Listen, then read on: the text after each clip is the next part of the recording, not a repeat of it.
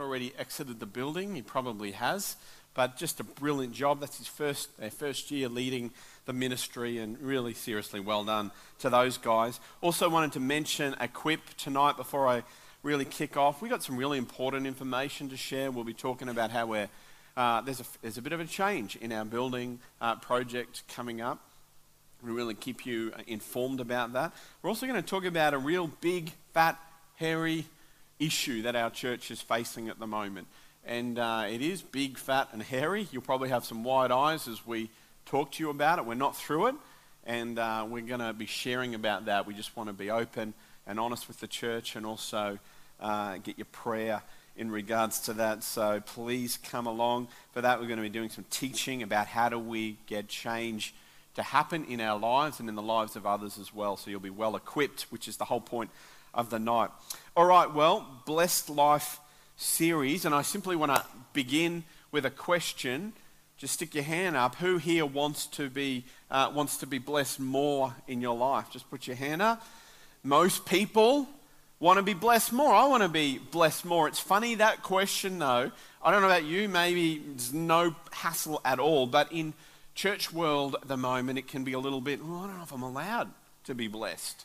You know, is that allowed? Because I don't want to be prosperity, and I don't want to go out on any extremes here. I don't want to be self-centered. Well, I think it's all right to be blessed. I just want to take the guilt away from that. The scripture certainly teaches us the whole gamut. It talks about times of suffering and trial and perseverance and the things that we got to go through in life. That's okay. We teach it. We believe it. In fact, you could argue that is even a part, God can work his blessing through those circumstances. No doubt about it. But you can call me whatever you want. But if I'm truthful, I want the good end of the blessing season. Is that all right? Do you know what I mean? And I'm not ashamed to say that. I want to be blessed in my life. I want to prosper in my life. And here's the reason, because we want to be blessed to bless. It was always God's intention, right back with the children of Israel. I'll bless you so that you can be a blessing to others. So that I can be a blessing to my own family, no doubt about it, but I can be a blessing to others as well. If we look at Jesus talking in Acts 20, or they're quoting Jesus in Acts 20, Paul says this, "In everything I did, I showed you that by this kind of hard work we must help the weak, remembering the words of the Lord Jesus himself, it's more blessed to give than to receive." This is really the heart of this whole series. It's more blessed to give than receive. The Greek word for blessed there is makarios. It can actually be translated to happy. Jesus is saying you're going to be happier in life if you get this concept that the heart of who you are is to be a giver. That's what it's all about. In fact, if you summarize the whole Bible in 2 words, you could come up with God. It's about God. And what is the action? Gives. John 3:16, the most famous scripture, for God so loved the world, he gave. God gives. It's the heart of our faith. And Jesus is saying, if you get that, you're going to be happy in your life. If you understand your life is not meant to be this, but that, you're going to be happy. So grab a hold of it. I remember learning this lesson in a really practical way myself. Just a story. It was about probably 20 years ago. So I'm in my early 20s, and I, in that time, had a good job, a good income, not a whole lot of responsibility. And I remember somebody in the church, a young single mum, I don't know how I heard, but I heard that she was struggling financially. Her washing machine had broken down. She had 2 little girls. And I just felt God's tap on the shoulder at that time. Carl, that's your responsibility. You do something about that. I was like, great. So I remember I went and I got a bank check, and so it was all anonymous. And I remember I felt like a bit of a spy because I covertly went up to her letterbox because I didn't want to be seen. So covertly, checking around, put that thing in the letterbox, do the runner.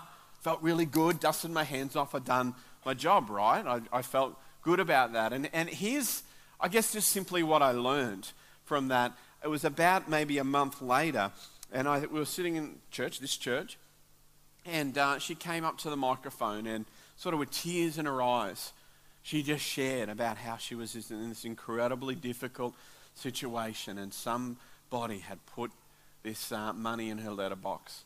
And she was just talking about the goodness of God. It just reaffirmed her faith. She was so blessed. And I sat there. How do you think I felt sitting there, wherever I was? I was like, it's me. I did it. I was like looking at people, just trying to sit up a bit taller. I did that. I didn't say it, but I wanted to, by sitting a bit taller after the service was over. I'm like, what about whoever gave that money to that lady? What about that guy? That's a pretty good thing to do, isn't it? People are like, yeah, it's all right. I think that guy's going to be blessed, you know. But I felt good about it. And I realized something. There is a blessing that comes. I felt so good about the fact that I'd given. Now, I just want to say, don't give me credit for that. It was 20 years ago. I might have been the stingiest person in the world, right, in the last 20 years. I'm not asking for credit. And you could argue, because I've just told all of you people here right now, I lost my blessing, right? So it's gone anyway. Oh, I'll just have to share. I'll have to keep all the other stories to myself because there's plenty of them. I just lost them all. Anyway, it's better to give than to receive. This is what we're going to be talking about this whole series. Jess next week. Mother's Day is going to be great next week. Kate, Laura and the team are just working hard on a great welcoming blessing service for our mums, and Jess is going to be continuing this theme of sowing and reaping into vision builders. We'll keep the theme going. Andy Goulet is coming. He'll talk about sowing your life, so it'll move beyond sort of what we're talking about today, which is finances. But we're blessed to be a blessing is the theme. But today we're going to start at the top. Probably the right place to start. There's a song about that, isn't there? But it's the place to start, the beginning. We're going to talk about our finances, our first priority, and that is, today we're going to talk about giving to God, getting that right. We call it tithes and offering here in our church. And we're going to drill down into that, see what the scripture has to say about it, because you'll find the scripture says if we get this one right, then we start to understand blessing. We start to call blessing into our own life.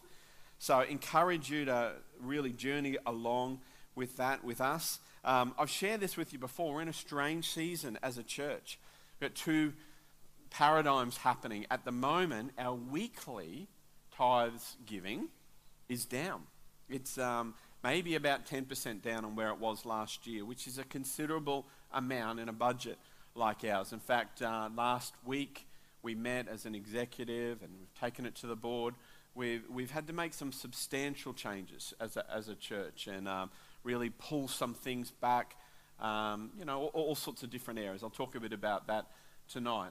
That's the season we're in. There are seasons in church life. Sometimes God uses those seasons to bring some clarity and you work things out. That's okay. But the flip side is when we account for our vision builder giving, what we're seeing over here, and by the way, we're on track. So, God bless us as we give. We are right on track, and we've only got a month to go before we hit the end of the whole vision builder season. Everyone is being faithful, and I encourage you, if you haven't given, it matters, keep giving. So we're on track. But when you put that with our regular giving together, we have never been more generous as a church than we are right now. This is the most generous this church has ever been. So we're sort of walking with two paradigms at the moment. Incredibly generous, but walking a really tight line. And I guess I want to say this because there are two paradigms. If we were way up this end and everything was roses, or we were way down this end and it was incredibly tight and difficult at the moment, I believe we should still share this message about making God your first priority, about giving to God, because it's a message that breaks free. It comes from a conviction in my own heart that this can change your life. I'll say that unashamedly. Jesus talked more about money than just about anything else when he was here on the earth. Now, was he infatuated with money? No, he wasn't. But he knows we are. He knows we have a problem with finances. He knows that if he wins our heart, especially when it comes to our finances, then we're a long way in our journey of discipleship in following him. So that's why we're going to talk about it here today, and it's why I do it with real conviction in my heart. Now, we're going to ask questions. We've had some problem with slides today, but we can get this one up on the screens somewhere. Questions can go to that number on the screen. I've said before, save the number because it's our church question mobile number, and you can ask questions. We'll answer them at the end. So I want to start today and just ask about tests. Anybody have this happen to them? You rolled up into school, standing beside you as a kid, and he says to you, "So you ready for the test today?" And anybody else have this situation where you went, "What test?" Anybody ever have that happen? Turn to the person next to you and say, "What test?" And you'll remember it. The memory will come back to you. What test? When was a test? When did that happen? What's the test all about? Well, I believe that God talks about tithing in relation to a test. I want to ask this other question for a hands up. Put your hand up if you get paid weekly. So every week on a certain day you get paid. Hand up. Now, keep your hands up. What about fortnightly? You get paid every second week. What about monthly? Put your hand up. What about never at all? I never get paid. Put your hand up. Bad luck to you. I got nothing to say to you. Go and do cap money or get a job. Is that harsh? That's harsh. Sorry. If you can't, I have compassion for you. My wife's given me the eye that says, say something. Oh, okay. Sorry. This is what I'm saying. If you're a single mum and you're at home, just mums, anybody who doesn't have a job. Am I digging a hole at the moment? See, I should have just left it. It was funny back there. It's not funny. All right. We get tested every single time we receive income by God. This is really where I want to go. When we receive our finances. And God says to us, do you trust me enough with your finances? Will you give? Let's read from a famous passage of scripture on this. Not the only passage, but Malachi 3 verses 6 to 12. I, the Lord, do not change. So you, O descendants of Jacob, are not destroyed. That's just an interesting passage right at the beginning. I don't change. Old Testament God is a New Testament God, same heart. And similarly, he doesn't destroy us because he doesn't change. He's a God full of grace. Ever since the time of your forefathers, you have turned away from my decrees and have not kept them. Return to me, and I will return to you, says the Lord Almighty. Not says Carl, not says this prophet, not says some other pastor, says God. This is my decree that I tell you. But you ask, how are we to return? Will a man rob God? Yet you rob me. But you ask, how do we rob you? In tithes and offerings. You are under a curse, the whole nation of you, because you are robbing me. Bring the whole tithe into the storehouse, that there may be food in my house. Test me in this, says the Lord God Almighty, and see if I will not open the floodgates of heaven and pour out so much blessing that you will not even have room for it. And he goes on, talks about how he will prevent things happening and how he will bring about that blessing. So let's dig into that passage of scripture. Right there at the top, he says, you have gone away from my decrees, is the NIV. Other versions use the word ordinances.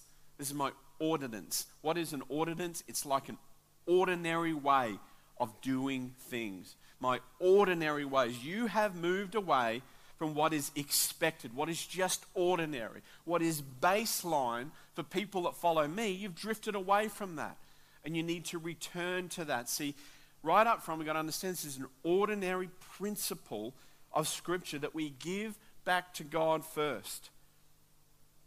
It's clear in this passage, and it's why I want to start here today. If we want to be blessed in our life, we want to be blessed to be a blessing, we start here. I'm just using the words of the passage. If I tithe, I am blessed. If I don't tithe, I'm cursed. It doesn't seem too difficult, does it? It's the scripture. I know people are like maybe feeling uncomfortable with that, but that's what the scripture says.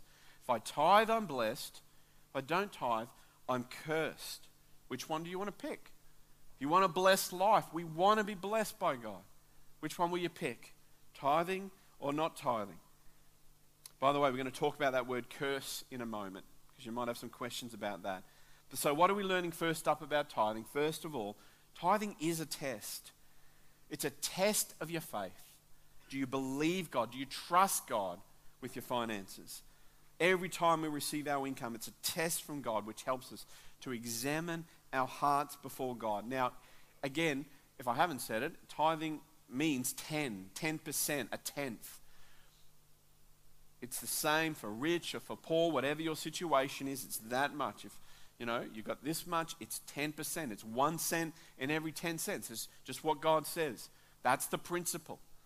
Now, why does he use 10? That's interesting. Where are we getting this idea that it's a test from?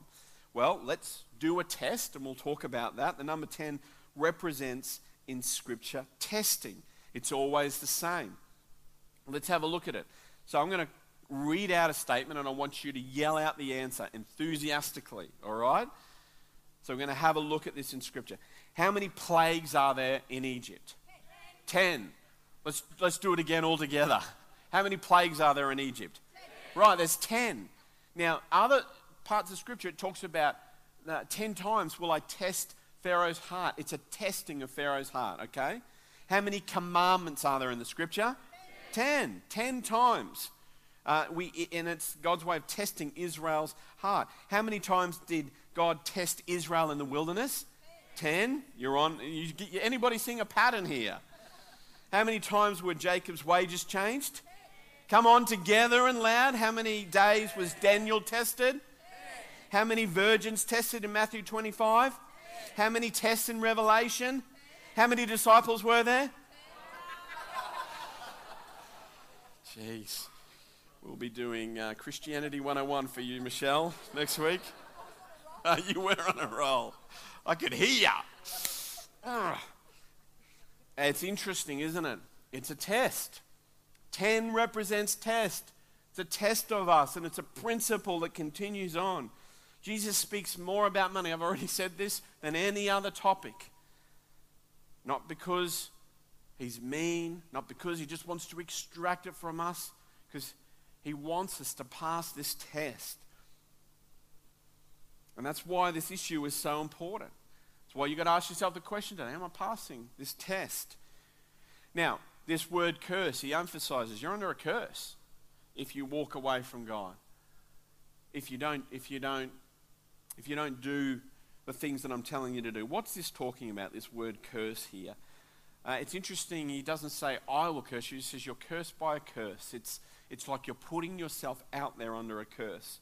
And we could even say, but aren't I, new covenant, under the cross, I'm not under the curse. Well, what's that all talking about? Another way of looking at curse is like this. It's a consequence of our behavior. So in the Old Testament, God set up a covenant, a way of walking with God, an agreement that they had together, but always there's a give and take in this. You guys have to own up to this. You own that. And if you do that, you'll be putting yourself out of my best intention, my way for you to live. And when you do that, there's a consequence. Oftentimes it's called a curse. There's a consequence to you living outside of my best plan for your life. And it's the same today. So we can't, as Christians, go, well, because it's the New Testament, there's no consequences. None of us would say that today. It'd be crazy to say, I don't suffer any consequences because I'm now under Jesus. I mean, I am saved by Jesus. He did take my sin, but does that mean you never sin? Of course not. Every single one of us here, if we're honest, would say, yep, I've sinned. I continue to sin. Now, we know if we continue to live under that sin, there's a consequence. Jesus broke the power of sin. We don't have to live under it. We can repent. We can follow after him. We can trust after him. We have a freedom to walk and follow in his life. But if you don't, you'll live in the consequences of that sin. Here's a simple example. You might be a believer here today, love Jesus, but if you go and rob a bank, straight after the service, there'll be a consequence. You'll go to jail for that if you're caught. There's a consequence to your sin. I won't feel particularly sorry for you if you do that, because there's a consequence. If you're married, we've talked about this, and you have an affair, you commit adultery, there's a consequence. You're putting your marriage in danger. You don't say, well, I'm saved. Jesus saved me. I don't have any consequences. Of course you do. Because you're putting yourself out of the way he's told you to live. And that's what this principle is about here in the scripture. Here's another question that often gets raised while we're just dealing with these things. What about, isn't tithing just under the law? Or isn't it Old Testament? That passage I just read is Old Testament. It's about 15 verses shy of the New Testament. Would have solved us a lot of problems if God had just moved it, right? But he didn't. There's again a reason for that. It's a principle that carries on from old to the new. And again, it is referred to in the New Testament. But we can say that. Isn't this just Old Testament? Well, if you're saying that, it's a bit like saying that if it was right for them back then, under the law, under the Old Testament, it means I don't have to do that now. I don't have to live that way because I'm free, I'm under grace. But that would be like saying, once upon a time it was do not steal, do not kill, do not commit adultery. But now I'm free to do that because I'm under grace. Well, again, of course we don't say that. We hold on to these principles of Scripture that carry right through into the New Testament. The principle continues. By the way, is just another quick thought. Tithing, the principle of giving your first fruits, that 10%, it's not even really a part of the law. You find it within the law, but it predates the law. Well and truly before the law, we see in Genesis 14, Abraham giving to Melchizedek, who was a type of Christ, a tenth of everything that he had. A very clear principle of just giving to God. It's an ordinary principle before the law was set down. You want to go back further, 500 years before that, Genesis chapter 4, Cain and Abel, 4:2-5. Now Abel kept flocks and Cain worked the soil. In the course of time, Cain brought some of the fruits of the soil as an offering, but Abel brought fat portions and some of the firstborn of his flock. See, right there at the beginning, the principle of giving is in existence. Cain says, you know what, I'm just going to give whatever I've got, just the second, the third, the stuff that's fallen off the tree, the rotten stuff, whatever. I don't know how he did it, but he just gives that stuff, dusts his hands off, saying, my duty's done. Abel says, I understand what's happening here. You imagine how hard that would be. The first fruits of the flock, he says, the ones that I've waited for, the ones that matter so much. But God, I trust you enough with what you've given me that I'm going to return it to you. It's going to be a blessing to you. I'm going to give you my most prized and see what happens.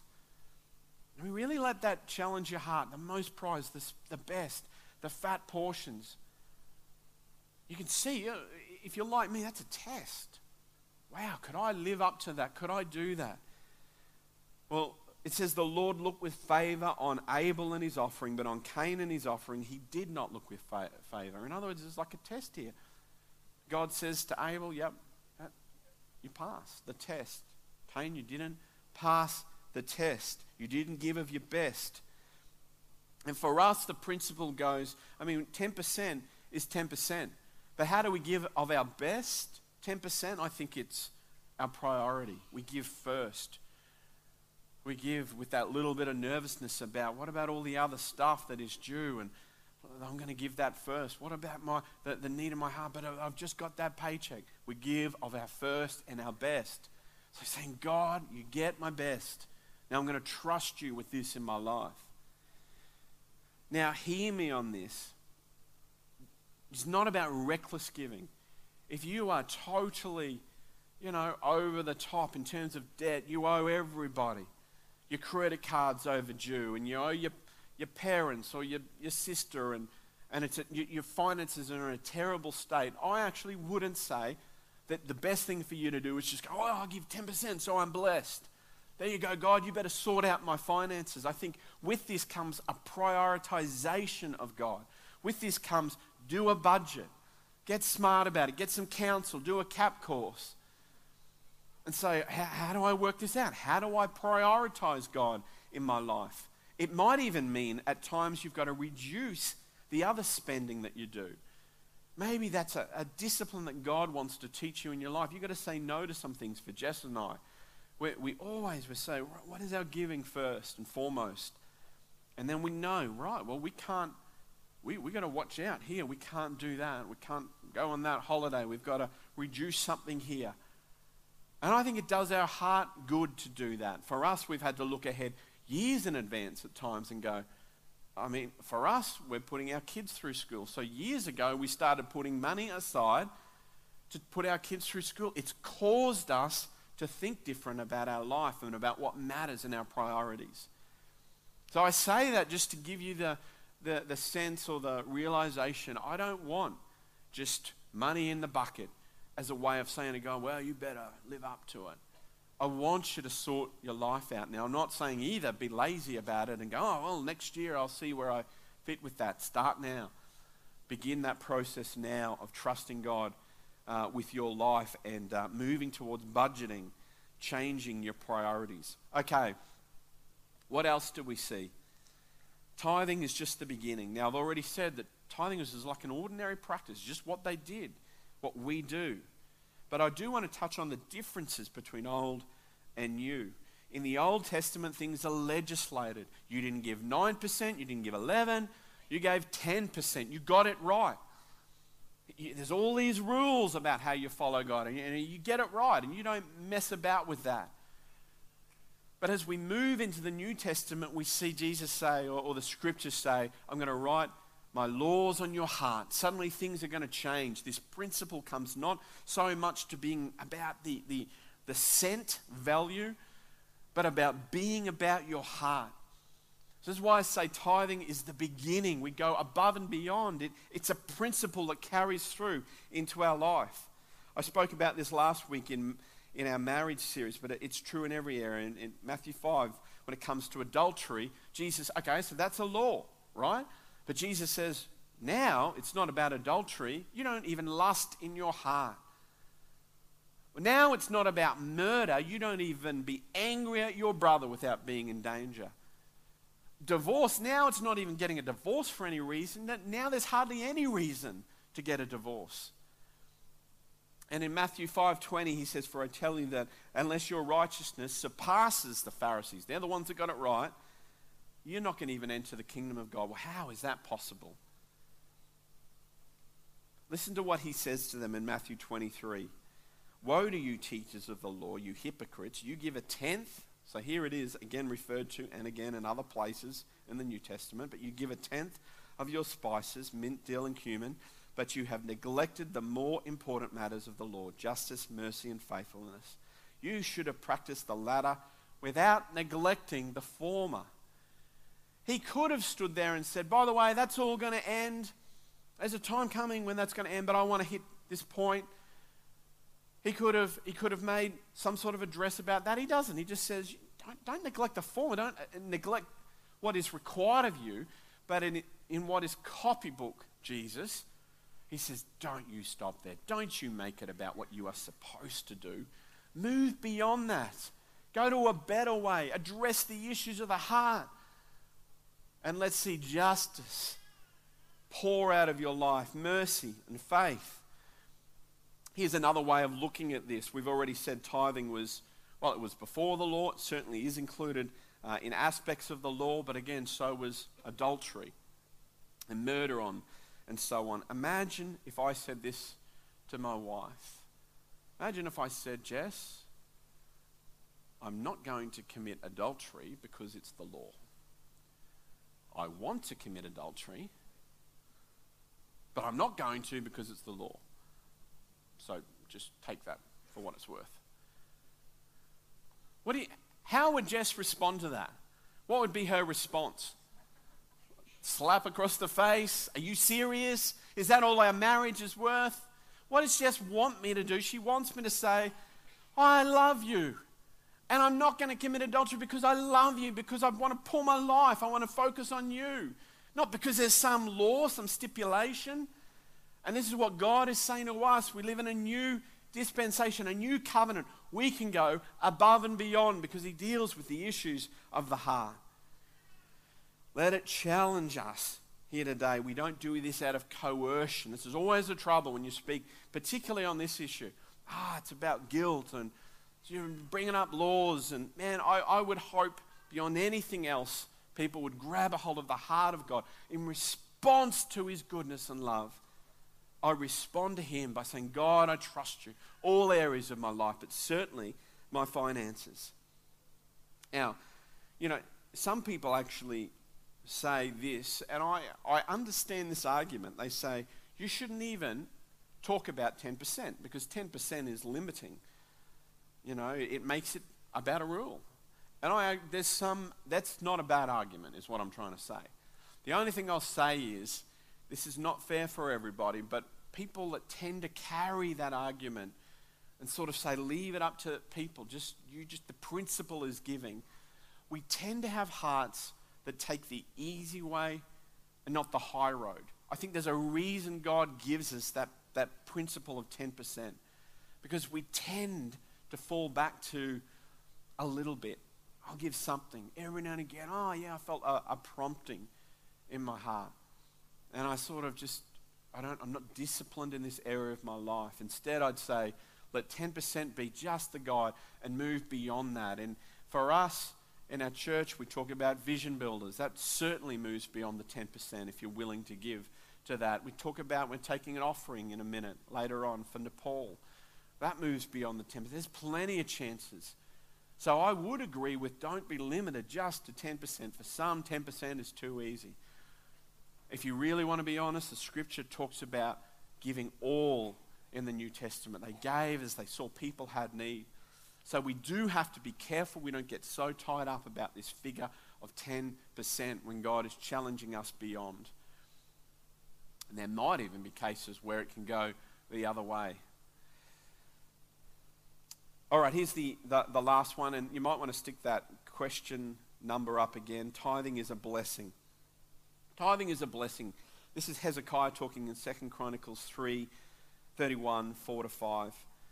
It says, Hezekiah, ordered the people living in Jerusalem to give the portion due to the priests and Levites so that they could devote themselves to the law of the Lord. What's happening here is they're in a time of recession, and they've had an evil king, his father, King Ahaz, before.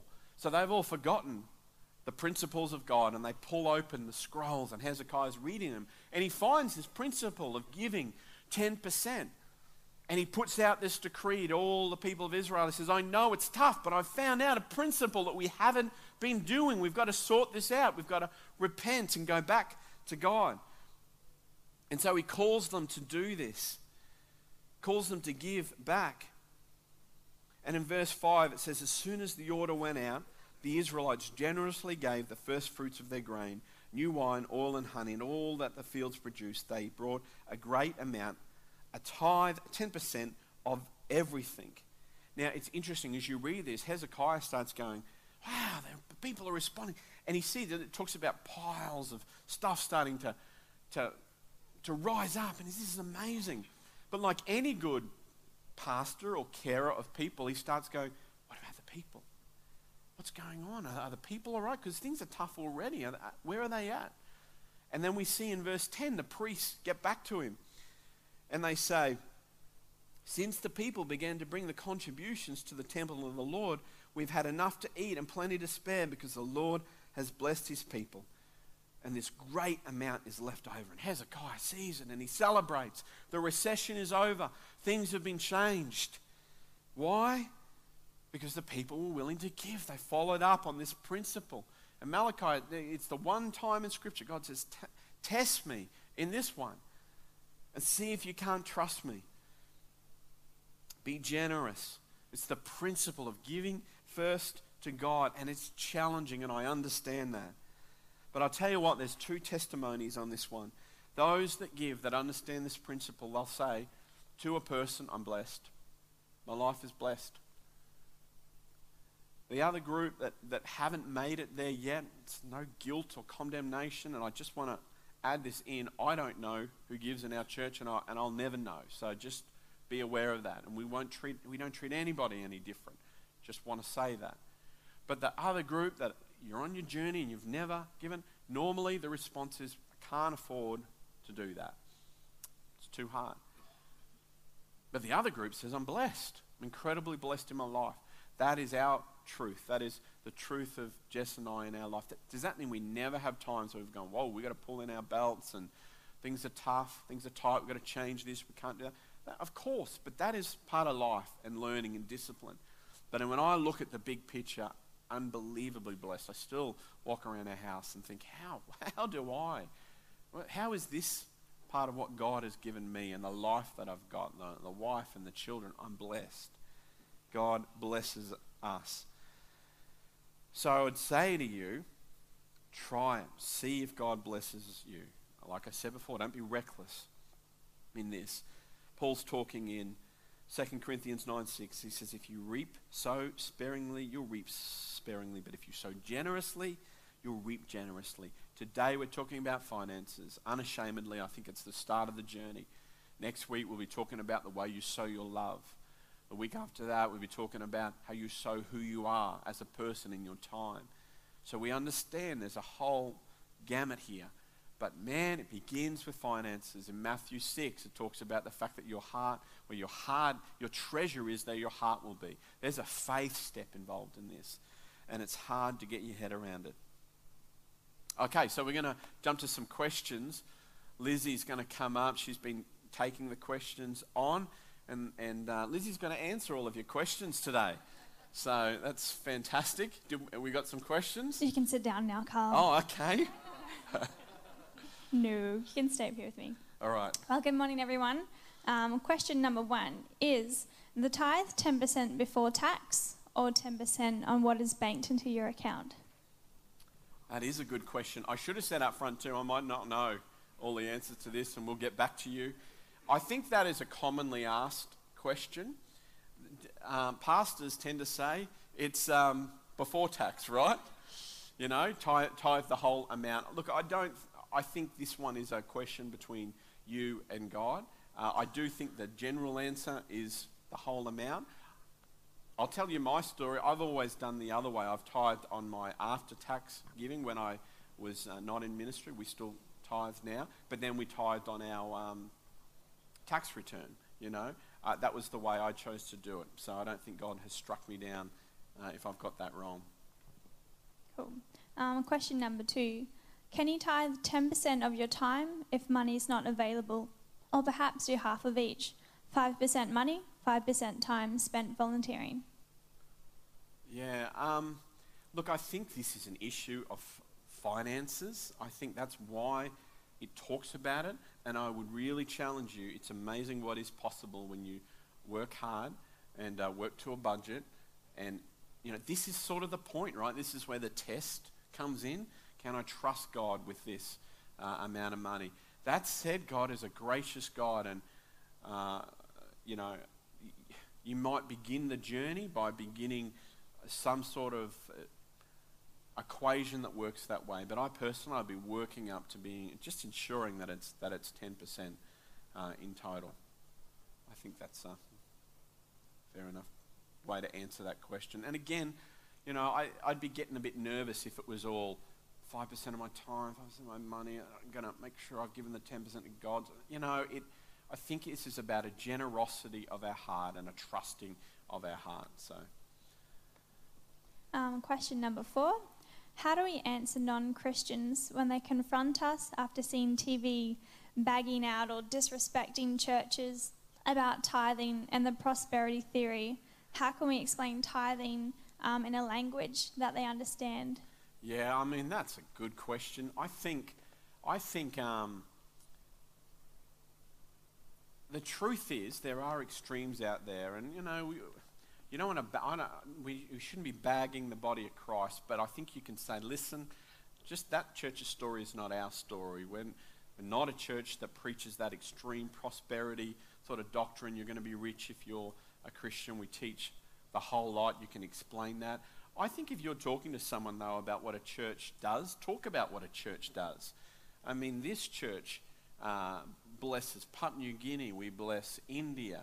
We go into Ipswich State High School with our finances. We care after our own children and our youth. We visit people in hospitals. We provide an environment where we grow people and teach people. I think you can be unashamed about what a church does. If you think about it, if you go to a restaurant, you don't go to a restaurant, right, and sit down and have a meal and then just walk out the door. You wouldn't do that. Nobody would expect that.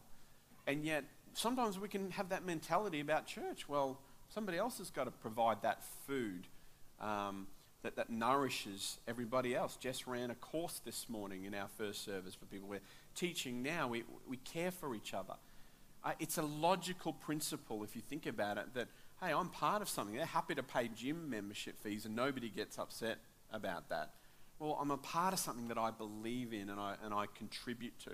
So I put it into terms that make a little bit more sense. It doesn't just go into some bucket where, everybody gets rich and things get weird. Yep. This one's a little bit broad, but sometimes people talk about the heart of giving.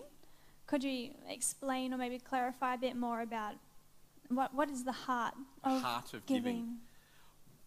Will it be that point number 2? It goes beyond. I think cultivate a heart that is ready to respond and to love and responsive.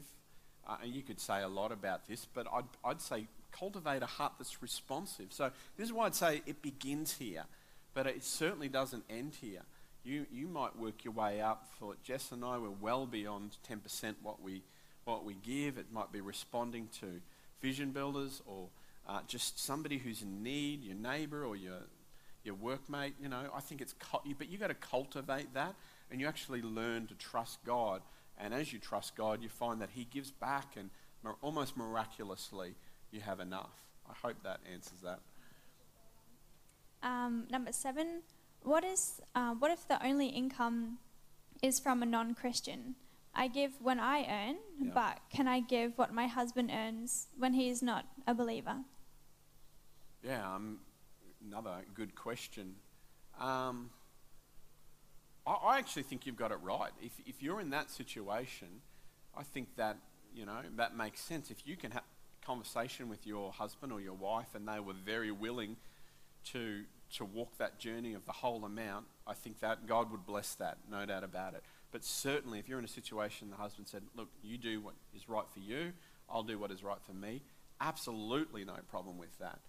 Scripture talks about the fact that we live such good lives that we win over our husband or our wife. And I'll take it a step further. If your husband is categoric against that church, taking their money, it can be a little bit like that. I would say don't give in that situation. Don't sneak money out. I prefer that you don't give, and that you honour the husband or the wife and the decision that what they're working to. You're always going to be talking that through with your husband or your wife. One other way, if you're in that situation, is to say, look, the church is giving to Nepal today. Makes a little bit more common sense. It's very hard to understand this topic when you're not in faith, because this is a response to God sort of a topic. So maybe you're even here today and you're not in faith and you're thinking this is way beyond. Well, there's a reason for that, because the Holy Spirit hasn't yet grabbed a hold of your heart to that point where you've got the inclination of your heart to trust Him in this regard. That doesn't mean it's always easy, but the inclination of your heart is there. That's good. Is it okay to use some of my tithe money if I think God is asking me to bless someone financially who belongs to our church? Yeah, so look, my real heart on this would be use this as a chance to cultivate a giving heart. For Jess and I, we would give our 10% and then we move beyond that to do that. Yeah. But is God going to beat anybody up because you do that once off? Of course not, So, but I would say the ideal, and there's a reason it's 10%. It's a test. It challenges our heart. I'd go there and then I'd try and move beyond that. That would be the simple answer. But God's a God of grace. He's not about beating you up because you happen to do it a different way, one off or a couple of times or however you do it. Above tithes and current giving commitments, how do you find the line between being generous and trusting God with your giving, but still having money in savings for bills, especially if your income is quite limited? Yeah. I think, again, this is why a budget is so important. We're not the scripture talks in 2 Corinthians about giving what is you're willing to give. There's a willingness, a generosity in that. A lot of those things give you indicators of where things are right. You're looking at your own budget. It tells you you've got to provide for your family. So whatever you do, you're not robbing from your family as you do this. You've got to pay your debtors. If you're in a husband and a wife situation and you want to really stretch your faith, well, listen to the Spirit. God will speak to both of you on that and try and understand what is God saying on that. You might pull it back a bit or you might stretch it out a bit. But that's not an easy question to answer. You've got to really be led and work that situation out. And my experience is you'll gradually increase. I think we should always be stretching. So you might, starting at 10% might be just awesome. And then you sort of give to vision builders and then, and you find that you expand your heart slowly as opposed to sort of some radical, I'm just going straight to 50%. I don't find in Scripture that's how God grows us. He tends to grow us in a slow manner. That all? No? Last one. Is giving to worldly charity like Young Care or World Vision, is that counted as giving/tithing? Yeah, well, it says in the Scripture, return the tithe to the storehouse. That's very clearly a reference to the local church. So that food, it talks a lot about food. And again, the food we have is the nourishment of the Word and the way we encourage each other with the Word. So there's a very clear principle to return it to the church. I think that is the first priority. Remember, the church then is God's mechanism for touching the world. And that's why when we give, we're always giving to organisations that work through the local church. So I would say it's not included in certainly this principle of tithing. It certainly can be a part of just the way you would give, just like you might give to your local school to bless them, and God is for that avenue of giving. But your first priority is sort of returning to God. All right? I think she did pretty good. Give her a hand. They're good questions. So I hope you've been challenged today. I really do. I'm not apologising if things are tight for you, but understand this is never, ever about guilt, but about God's grace in your life and your response to that. And I do pray that you would be challenged and that you might respond and begin to just say to God, God, I want to be faithful to you even in this area of my life.